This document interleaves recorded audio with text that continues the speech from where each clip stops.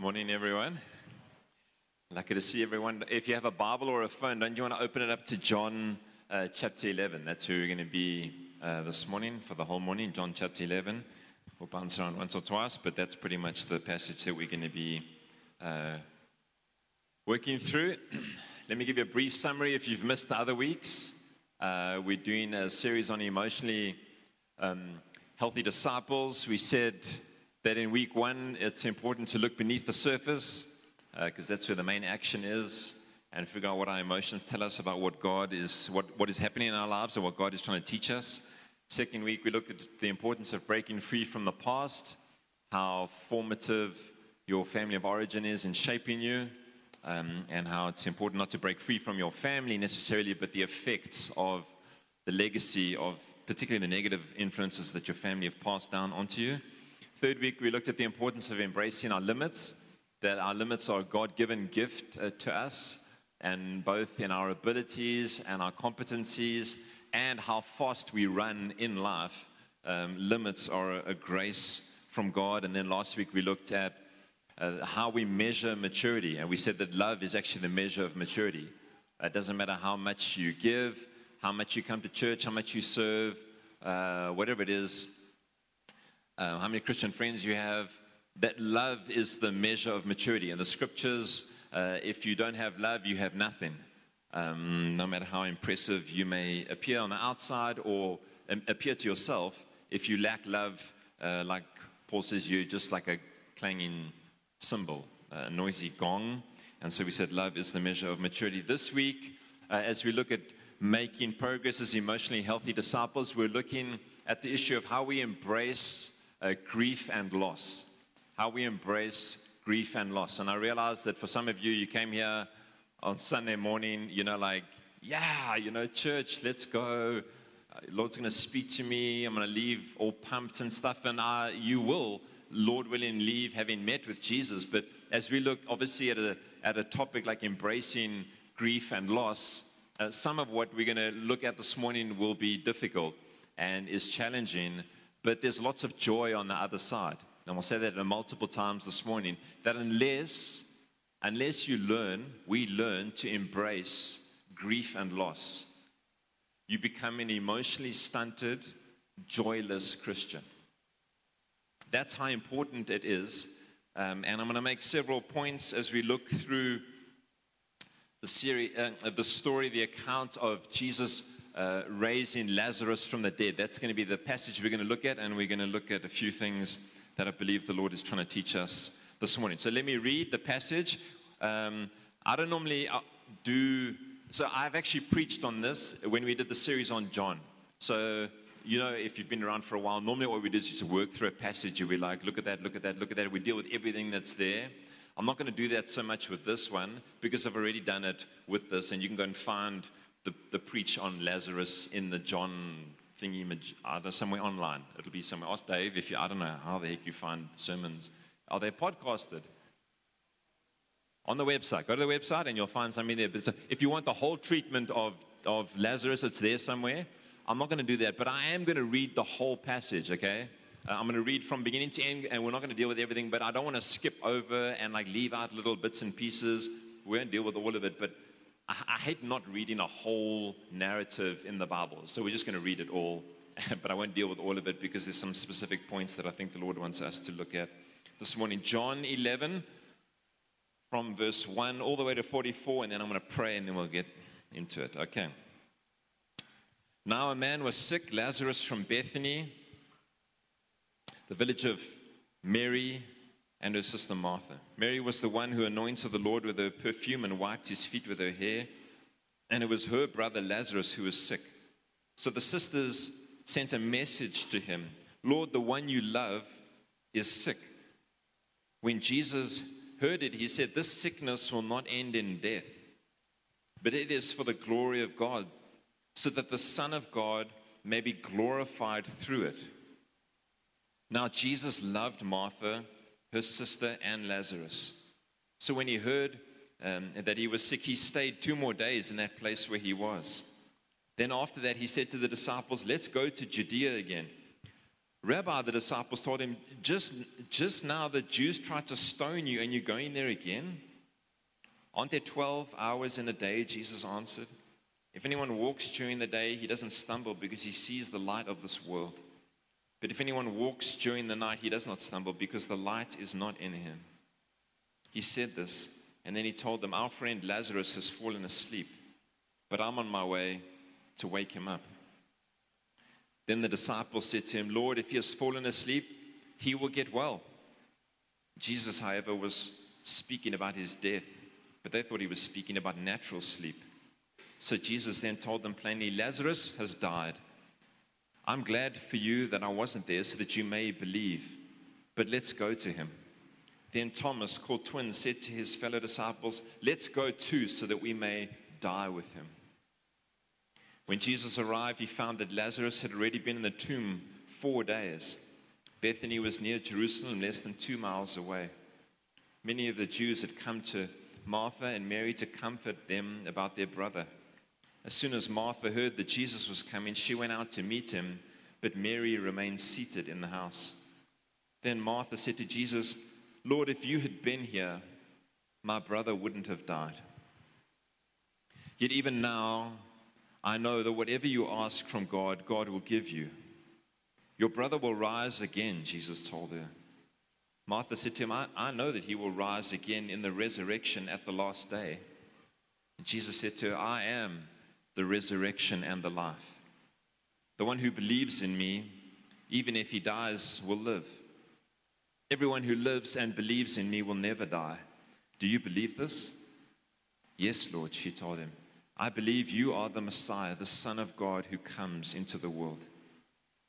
Having said this, she went back and called her sister Mary, saying in private, the teacher is here and is calling you. As soon as Mary heard this, she got up quickly and went to him. Jesus had not yet come into the village, but was still in the place where Martha had met him.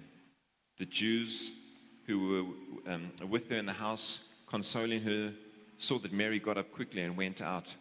They followed her, supposing that she was going to the tomb to cry there. As soon as Mary came to where Jesus was, she saw him. She fell at his feet and told him, Lord, if you had been here, my brother wouldn't have died. When Jesus saw her crying, and the Jews who had come with her crying, he was deeply moved in his spirit and troubled. Where have you put him? He asked. Lord, they told him, come and see. Jesus wept. So the Jews said, see how he loved him. But some of them said, couldn't he who opened the blind man's eyes also have kept this man from dying? Then Jesus, deeply moved again, came to the tomb. It was a cave, and a stone was lying against it. Remove the stone, Jesus said. Martha, the dead man's sister, told him, Lord, there is already a stench because he's been dead 4 days. Jesus said to her, didn't I tell you that if you believed, you would see the glory of God? So they removed the stone. Then Jesus raised his eyes and said, Father, I thank you that you heard me. I know that you always hear me, but because of the crowd standing here, I said this, so that they may believe you sent me. After he said this, he shouted with a loud voice, Lazarus, come out. The dead man came out, bound hand and foot with linen strips, with his face wrapped in a cloth. And Jesus said to them, unwrap him and let him go. Let's pray together.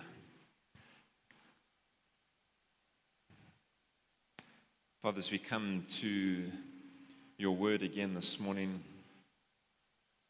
we want to pause and look to you, lift our hearts to you, lift our eyes to you, and acknowledge again, like we do week by week, that we both long to hear your voice and need to hear your voice. We thank you for the ministry of the Holy Spirit amongst us, and we welcome him now as our teacher. We pray, Holy Spirit, Father, that you would send the Spirit to open up our eyes and soften our hearts and reveal you to us and reveal our own hearts to us, that we may see you more clearly, we may see ourselves more clearly, that we may hear your words to us, and that we may be transformed and shaped in your presence through your word this morning. These are difficult things that we are looking at this morning, Father, and we need much of your grace, much of your mercy, much of your help. Even as we look at these difficult things, we know that joy awaits us. And so we pray that you would help us now for our good and your glory, in Jesus' name. Amen. If you're a note taker, I think there's like 4 points. I can't remember. I never make a list at the beginning how many there are. But point number 1 is this: that grief and loss come to everyone. Grief and loss come to everyone. I was very mindful preparing this sermon of the congregation that we are a part of here, and what different people are going through. I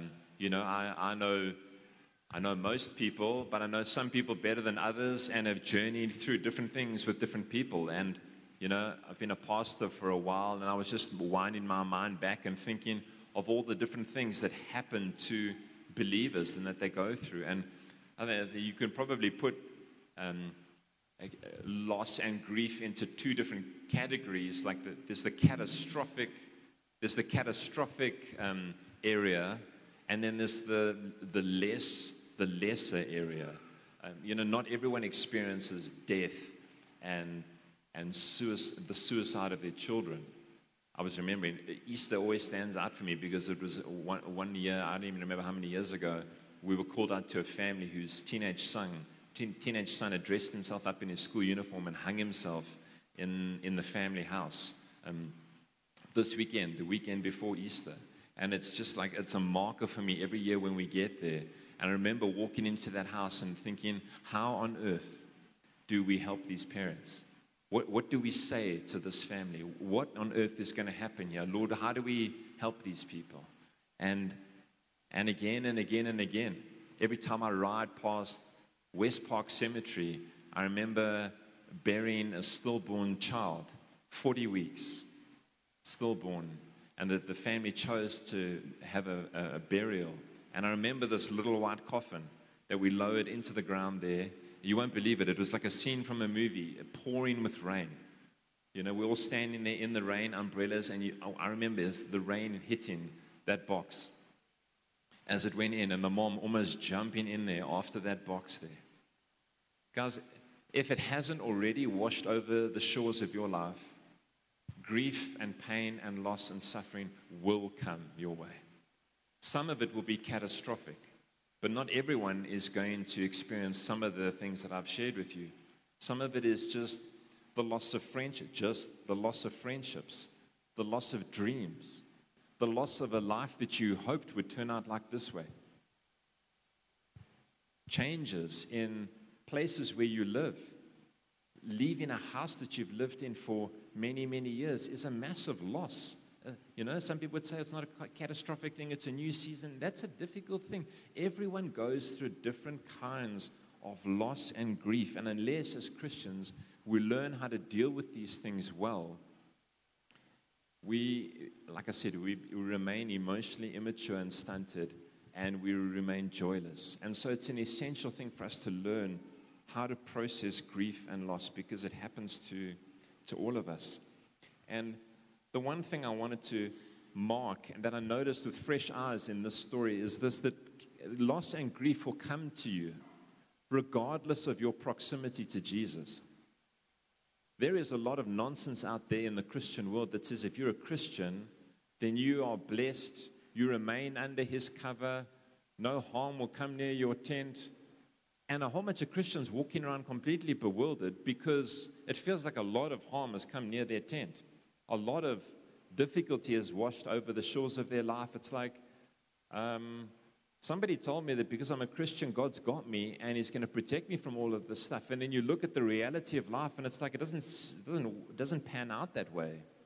And I would argue that I can obviously hear the direction I would argue. Say, I don't think the Bible makes that promise to you that in an immediate sense God will protect you from in every instance, from every difficulty and every loss and every grief and every heartache. That's not what it means. And particularly, it doesn't matter if you are like Jesus' best friends. These are like some of his best buddies.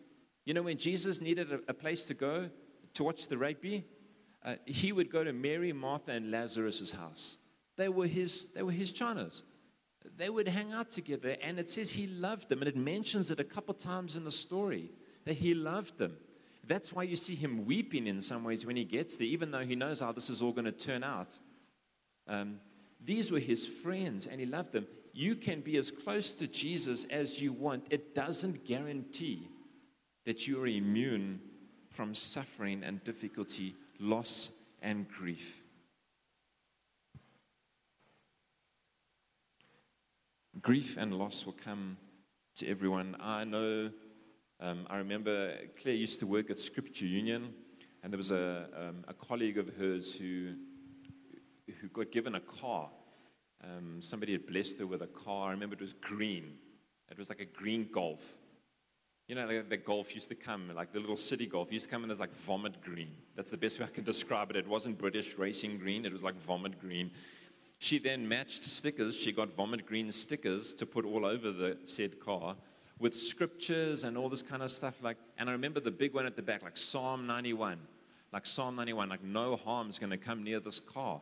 And I remember like wrestling through this, like just because you put a sticker on your car doesn't mean that the cops won't stop you and some muppet's going to drive into you. Someone's going to steal that car. You know, like as Christians, we've got this kind of weird thing that if you sprinkle Jesus fairy dust on your belongings, then no one's going to steal them. If you put a sticker on your car, no one will drive into you. And it's not a biblical truth that in every way, I think God does protect. God does save us. God does rescue us from many difficulties, many trials, and many dangers, and will, this is very important, will, in an ultimate sense, rescue you from everything. And no harm will overcome you that will ultimately destroy you. Because even if they were to take your life, it's a promotion to glory. And it's an upgrade, as it were. So the scriptures are true, that nothing can overcome you in an ultimate sense. But putting stickers on your car and you know, even pleading the blood of Jesus over all your things. I used to have a whole bunch of mates who used to always pray that all the time. They would plead the blood of Jesus. They would pray a hedge of protection, all of these things. And somehow, life manages to sneak through the hedge of protection that you've prayed. It's amazing. And I don't want to sound disparaging or dismissive of it. I just am observing with my own eyes the reality of what actually happens in the world. That God is not on call as our butler to keep us from all harm and grief and loss. It gets through and it gets to us, and maybe it's already got to you. If it hasn't yet, it will. Why? Why? Because, well, as C.S. Lewis famously said this, God whispers to us in our pleasures. He speaks in our conscience, but shouts in our pains. It is his megaphone to rouse a deaf world. It's his megaphone to rouse a deaf world. I can't tell you how many people I've sat with who've been awakened to the reality of God, the reality of the presence of God in their life through grief and loss and suffering. I've yet to have a deep and meaningful conversation with somebody whose life is going swimmingly, who's drowning in abundance, sit me down and say, I've become aware of God through all of my excess and the fact that everything in my life is going swimmingly. It doesn't happen. God whispers in pleasure. He shouts in our pain. It's his megaphone to rouse a deaf world. It's not that God delights in suffering and pain and loss. It's that God uses it and redeems it for a greater purpose than itself. God redeems those things for a greater purpose. That's the first thing that I want us to see, is that grief and loss comes to all of us. And I want you just to pause quickly. I know this is a difficult and a different kind of sermon, but just to sit and think, what condition are you in this morning? Are you still reeling? If you are, this is a great place to be. I hope it's a great place to be. That you sit here this morning still with your disappointments, your grief, your suffering, maybe even processing it real time here this morning. Because I believe that the family of God is the best place for us to journey through those things. I'm not anti counselors and helpers and all that kind of stuff. I do just believe those can help, but the family of God is best equipped to help, particularly God's people, process the pain and the loss and the grief that we endure as believers in this world. The second thing that happens and that you see here in this passage is that grief and loss expose us. Grief and loss and suffering expose us. It exposes what you think of God when it washes up on your shores.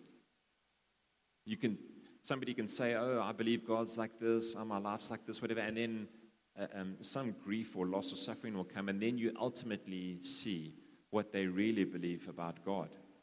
And you see it here, even with Mary and Martha. You see it twice in this passage.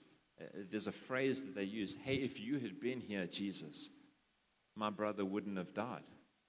If you had been here, he wouldn't have died.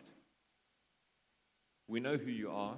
We've seen some of what you have done and what you're able to do, but you weren't here, and so he died.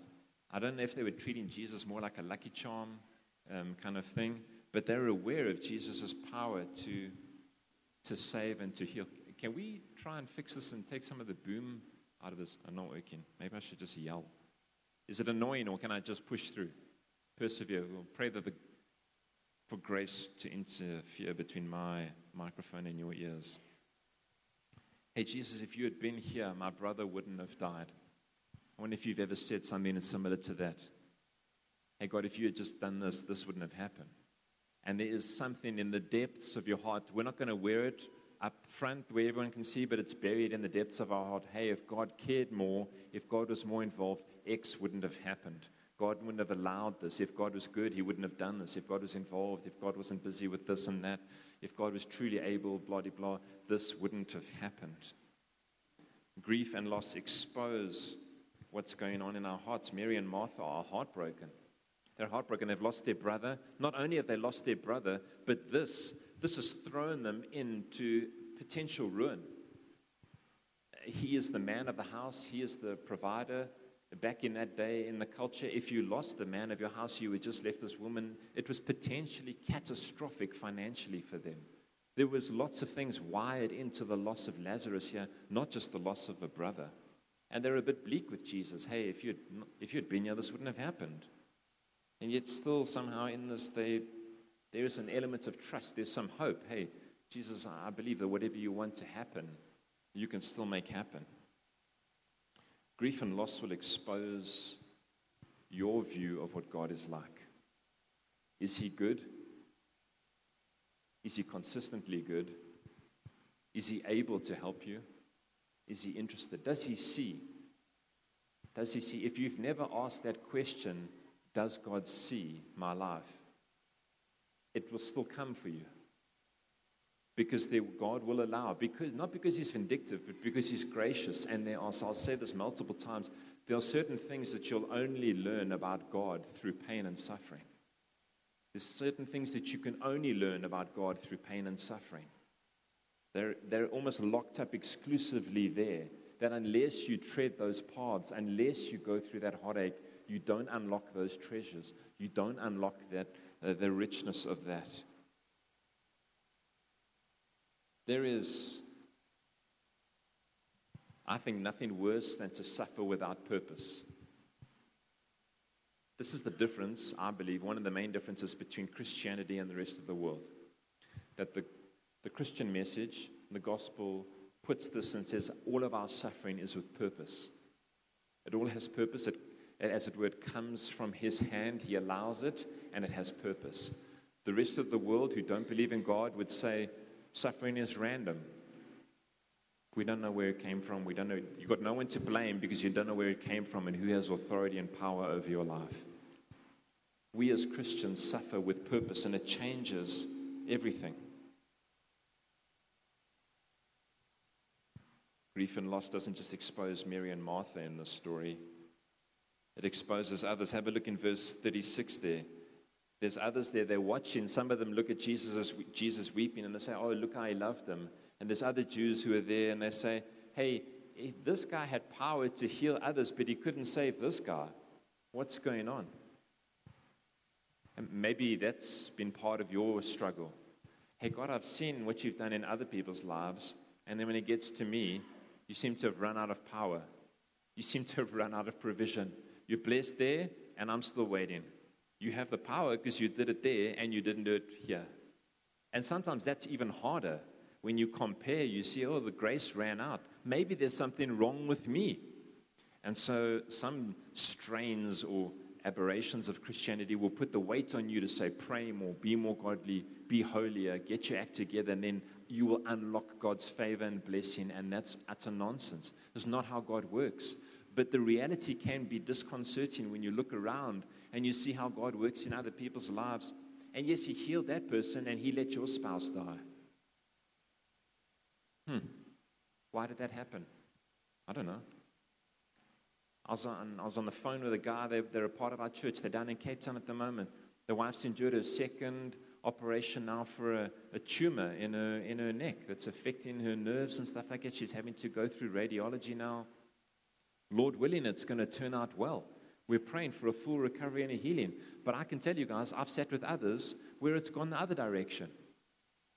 And then we've had a funeral on our hands.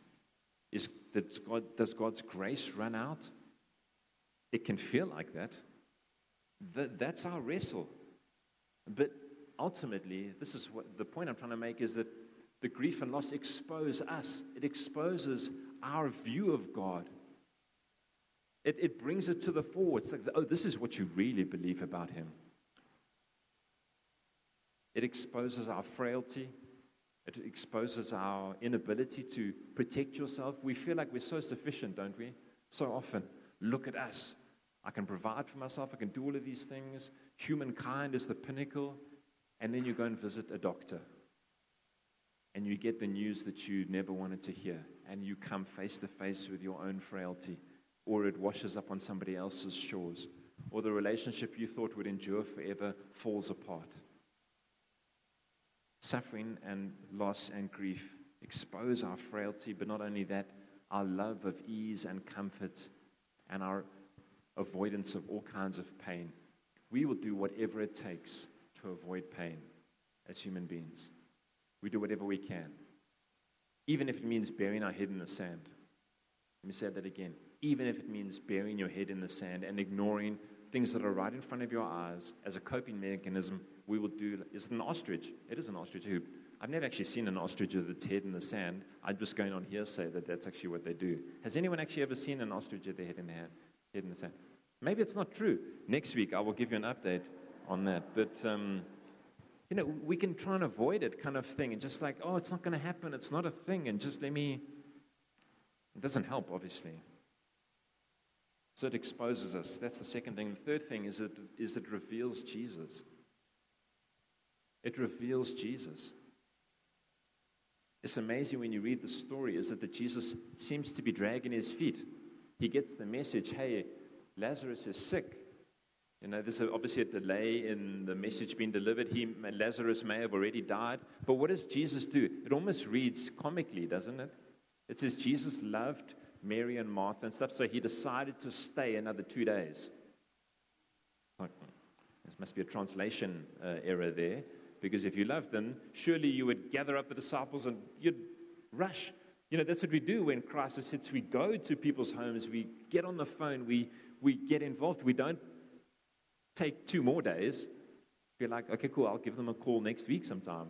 See how it's going. That's not what you do when you love people. You rush in there. And yet Jesus says there's a reason why it seems like he's dragging his feet, because it's important that the glory of God is revealed in this situation. And he wanted the glory of God to be revealed in the resurrection of Lazarus, not in the healing of Lazarus. I'll say it again. He wanted his glory revealed in the resurrection, not in the healing, because he was trying to make a point that he is the resurrection and the life, now and into eternity. He is the true resurrection and the life. It reveals Jesus. It reveals so much about Jesus. We don't even have time to go into all of it. but it reveals some of the humanity of God. There are only a few times in the scriptures where you hear, where it's recorded that Jesus weeps. And this is, it's famous for being the shortest verse in the Bible. The verses were added afterwards. It's not actually a thing, but it's a very short sentence. This Jesus wept. It's a whole sentence. Jesus wept. He doesn't come into that situation and just be like, well, I know how this is going to turn out. Everyone else is weeping and he's just like cold and removed. Isn't it amazing? I always struggle with this. I wrestle with this, just how human Jesus is, that he comes in. He knows that he is the resurrection and the life. He knows that he's going there to call Lazarus out of that tomb, back to life, and he's still weeping because he sees brokenness in Mary and Martha and others weeping, and it moves him. That's the heart of God. Sometimes when suffering and loss and grief wash up on your shores, the temptation for us is to think, God, you don't care. You're powerful, but you don't care. This doesn't affect you. You might be able to help me, but this doesn't affect you. You don't feel this like I feel this. And the Bible makes a compelling case that says, no, God feels it more than we feel it. He feels grief more than we feel it. Jesus weeps. When God reveals himself to Moses, what did he call himself? He says, I am the Lord, the compassionate and gracious God, slow to anger and abounding in love. This is the very nature of who God is compassion. And when we suffer and we grieve and we experience loss, we see here in this story, we see Jesus moving towards them in their grief. He doesn't come to them and say, listen, man up, dry your eyes, get a grip. What does he do? He comes to them and he weeps with those who are weeping. He weeps with those who are weeping. I want to remind you this morning that if you or others you know are grieving or suffering loss, this is the posture of God towards you. He's the God who weeps with those who weep. He's not the God who, like your friends or your parents or whoever else, might say to you, listen, enough with the weeping, get your act together, let's go. He's the God who enters in, comes close, and weeps. That's his posture, that's his heart. But he doesn't just weep, he doesn't just move towards them. He comes and he shows his glory. This is the hope wired into suffering, loss, and grief, that God is able to show his glory in the midst of what you think is your life going sideways. Mary and Martha are sitting there thinking, our brother's died. A, we've lost a brother. B, this could be financial ruin. And God uses that to show his glory. They didn't see it coming. They had no anticipation of a resurrection in this story. There's no anticipation of a resurrection.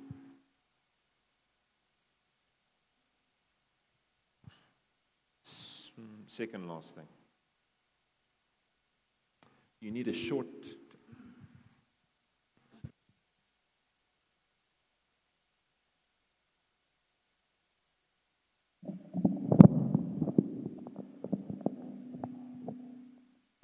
Is this one better?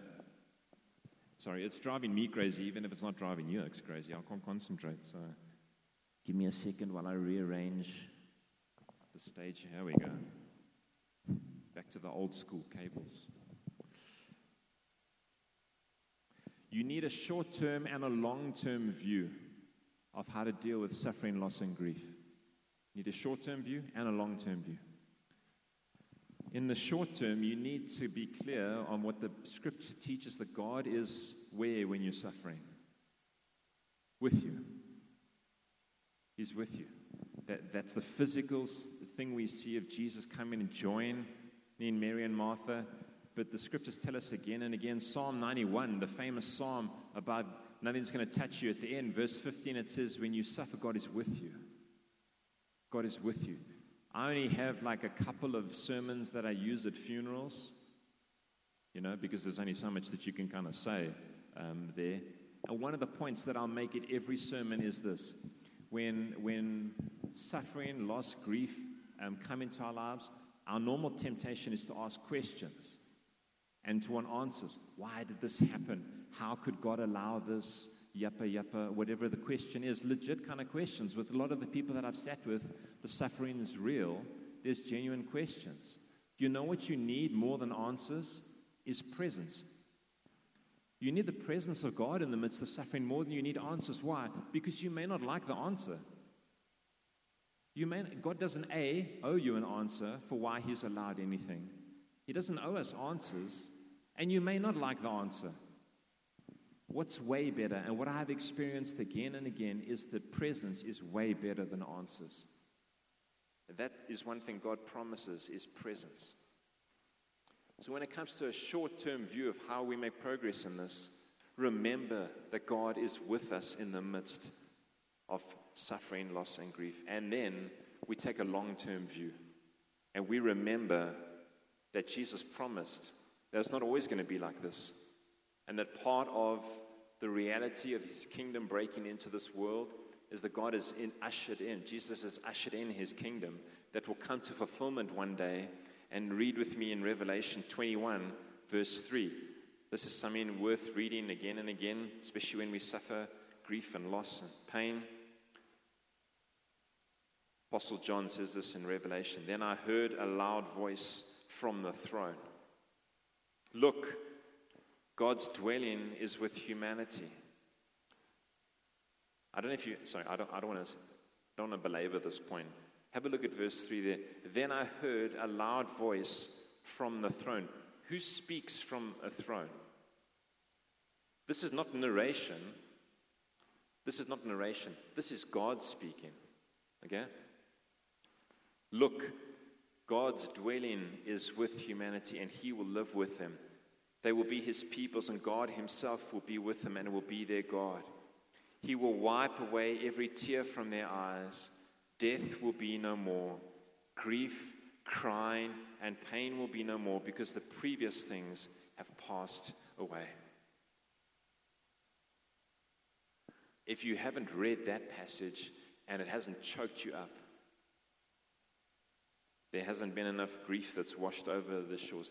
This is the hope of Christians. That one day we're not going to shed any tears. We're not. We're not going to have to sit with our friends and our family members and strangers and weep with them. There's not going to be any grief. No crying, no pain. Some of you are in pain this morning. There's going to be no pain. Nothing, no death. Jesus' victory over Satan, sin, death, grief, and pain will be finally and fully realized in the new kingdom, and He will be our God. He will be with us on the earth, and we will live without any of that stuff, and we will live in joy. That's what He's got for us, and that's where we're going. You need a short-term view, and you need a long-term view, and we live in the in-between. We live now, where we experience some of God's presence with us, helping us through this, and we live achingly waiting for the fulfillment of all of these things. Let me close by sharing about how I think we can move forward. I think we need to learn to lament. What is lamenting? Well, lamenting is in some ways out of favor these days. It's not a popular thing that people do. I mean, it's a biblical thing. There's a whole book called Lamentations. You know, it's a good and a biblical and a Christian thing to do. But what do we often do? When grief and loss and suffering come our way, we either bottle stuff up, we just take it in. And whether you've been conditioned to that or you don't have an outlet for it, we just bottle stuff up. The problem is that stuff sneaks out. And when it sneaks out, it's almost always disastrous, and it's ugly, and it's damaging. You can't bottle up suffering and grief and loss forever, guys. You know this. You know this if you've ever endured this kind of stuff. It's impossible to bottle it. The bottle will break. The bottle will break.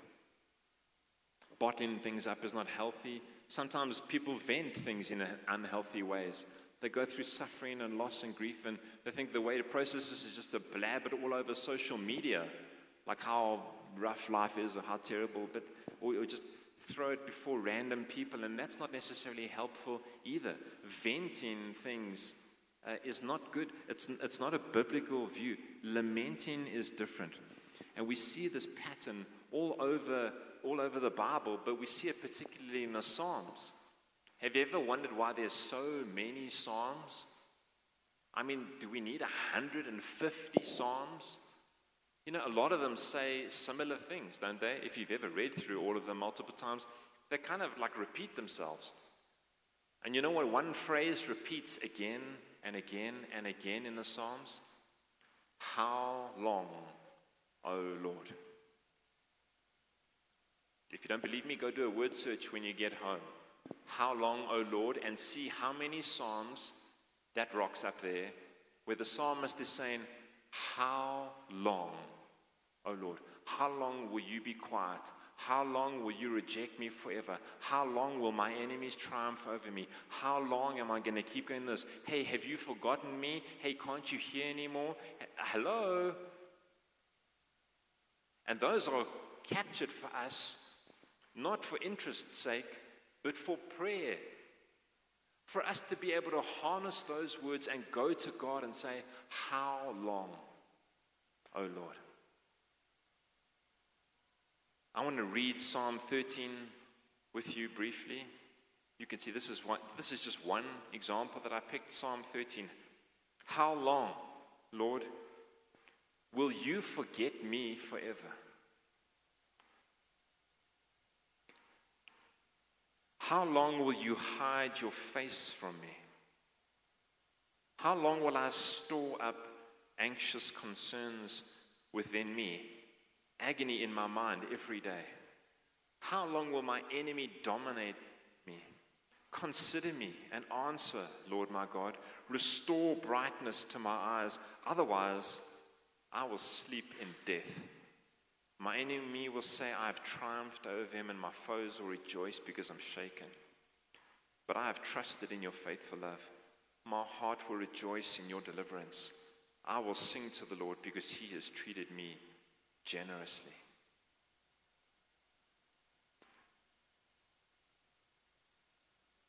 Because I want to encourage you this morning not to do a patch-up job on your grief and your loss and your suffering. This is the temptation of every Christian, to do a patch-up job. Like when we have Lalos in our pool, and with two boys, they destroy those things. And we've got a whole bunch of those little stickers that you patch over the thing there, and you just pray that sticker holds, and it gives them another week or two on that Lalo at best. And then it's another sticker, and then the Lalo's history, off you are to the crazy store again, another Lalo. The stickers help a little bit, but they don't repair. If you do a patch-up job on the suffering and the loss and the grief that you feel, you're kicking the can down the road. That's not what God wants for us.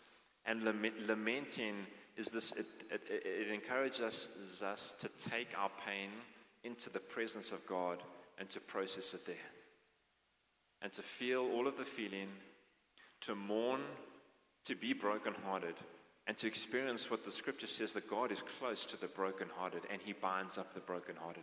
You don't live there, but you do stay there until he has healed your brokenness. Sometimes with some catastrophic losses, you visit again and again and again, and you visit all the way through your life. You do. Because some wounds are really deep. Some loss is life-defining. And so you go again and again. Every time you feel it washing over or it rising up again, what do? You don't ignore it. You don't vent it. You lament it. You go back and you learn to wait in the presence of God with tears, with all of your words. I love the way the psalmist phrases it again and again. Pour out your heart to the Lord. And some of us have got such a polite relationship with the Lord. You've never really got angry with him about anything. You've never really been honest about how you're feeling. You feel like that would be disrespectful, that he might strike you with lightning. The Bible has a completely different view. It says, pour out your heart to the Lord. Use the language, how long, Lord? How long are we going to do this? Are you going to reject me forever? Are you going to be silent? How long? It's okay to get angry with God when you're facing grief and loss and disappointment and suffering. Pour out your heart to the Lord. We're going to spend some time sharing in communion together as we close the service out. And all I want us to do this morning is wait in the presence of God for yourself. For some of you, this is information that will be helpful at a future time. When you run into pain and loss and suffering. For some of you, this is real time and you're processing maybe what's happened recently or very long ago, and you have made varying levels of progress. My sense is that if majority of us are honest with ourselves, more of us are struggling with some area of loss or grief or pain or suffering than we're willing to admit.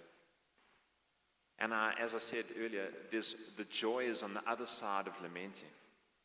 The joy is because those who have had their hearts bound up by the Lord are singing with joy. It's very difficult to sing with a broken heart. It's very difficult to live life joyously with a broken heart. That's why God says, I'll bind up the brokenhearted. He comes to you. And I think He's giving you a gift this morning of this truth from the story of Lazarus, to sit in His presence, to share in communion, to remember that Jesus is the God who weeps. That He went to the cross to bear our pain and our loss and our suffering in our place, so that He can come this morning and offer you a hope and help. Not answers, but presence. Not answers, but presence. And He can do it. He can cause joy to come out of the midst of even the darkest depths. And so as we come to the Lord in communion, I want to encourage you to take